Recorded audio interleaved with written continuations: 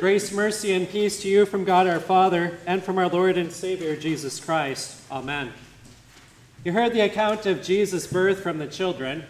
You heard how Jesus is our peace. You heard that we are justified by faith and that we have peace with God through our Lord Jesus Christ. The angels sang of the peace that Jesus came to bring. We have peace with God. Peace with God is only possible because the Son of God came into our fallen world to take away our sin.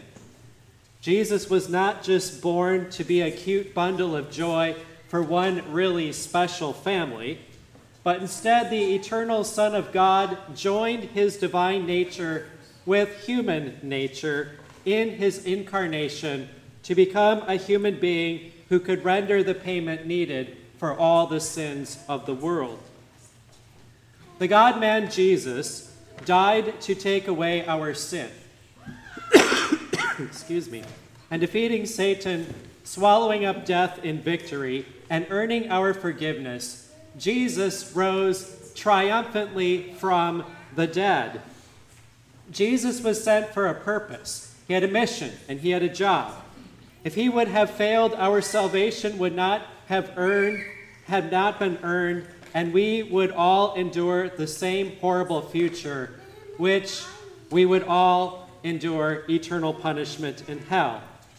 Had Jesus sinned just once, in even the smallest of places, he would have failed to accomplish God's plan of salvation, for he would not have innocent blood to offer as the ransom payment for the sins of the world. Had Jesus failed to keep the law perfectly, then he could not have credited us with keeping the law so that we can achieve eternal life. Had Jesus refused to become a man or go to the cross, Jesus would not have accomplished the plan of salvation that God decreed to give us eternal life. So everything hinged on the very righteousness of Jesus, his perfection, his fulfillment, his keeping the law, his doing everything right.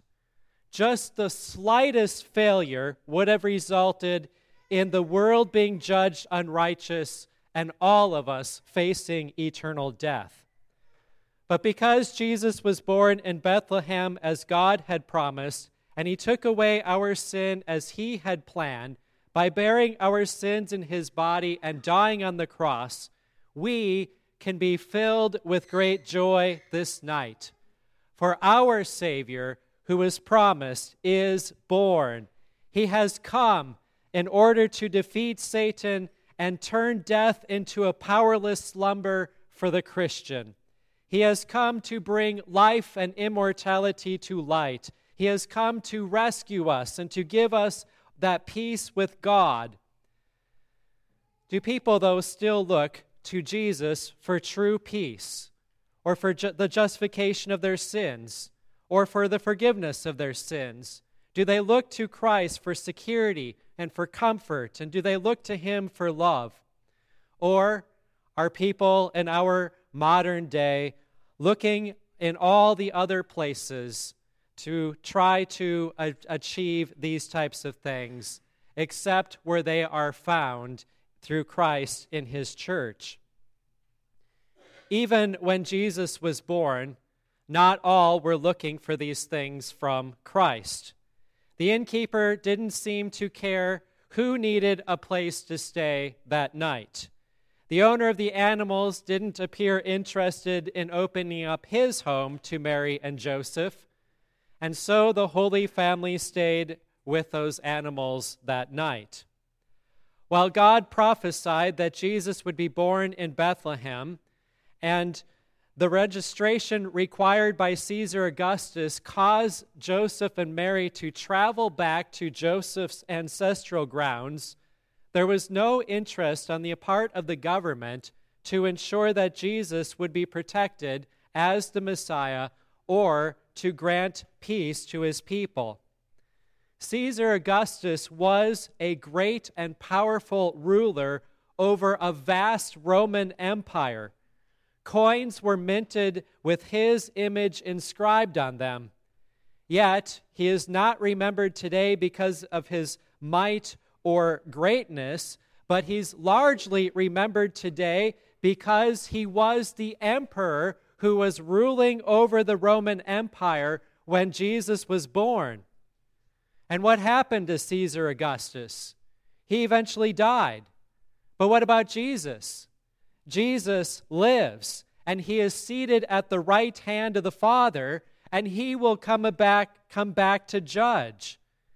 His judgment for believing Christians is that they will be acquitted of all sin, that they will be declared not guilty, and that they will be judged righteous by our Savior on the last day. Why?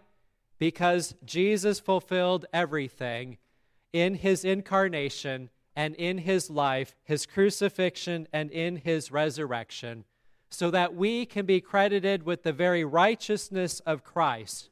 He has come to save. People today look for peace and security in all sorts of places. Some seek it from the government, others through their arsenal of weapons and reserves that they stash, others through hoarding whatever it is that gives them comfort, others through their intellect, and others by simply ignoring the threats that are around them.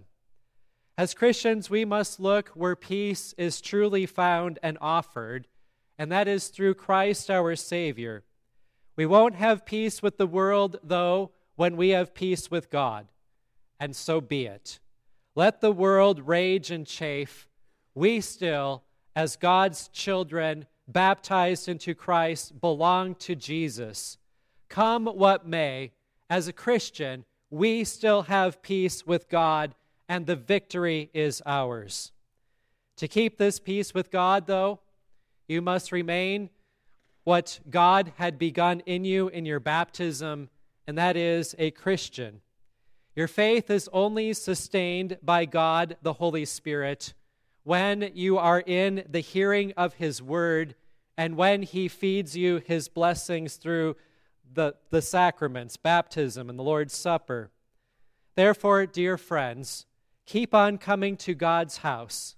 If you haven't been here since Easter or even since last Christmas, we are certainly glad that you are here. But I encourage you now, in fact, I instruct you, thus saith the Lord, do not return to your former habits. Do what is right. Return to the Lord. Come often. It's what all confirmands promise to do. Every Sunday is the best way. For through Christ's church, he delivers to you his peace. You can be confident of where you stand with God when you are in his word, and he keeps on telling you that you are forgiven and that you are reconciled to God. We thank Jesus for being born this night and for being the Prince of Peace. And so, have a most blessed Christmas as you celebrate the birth of Jesus and receive his peace. Amen. The peace of God, which passes all understanding, keep your hearts and your minds in Christ Jesus to life everlasting.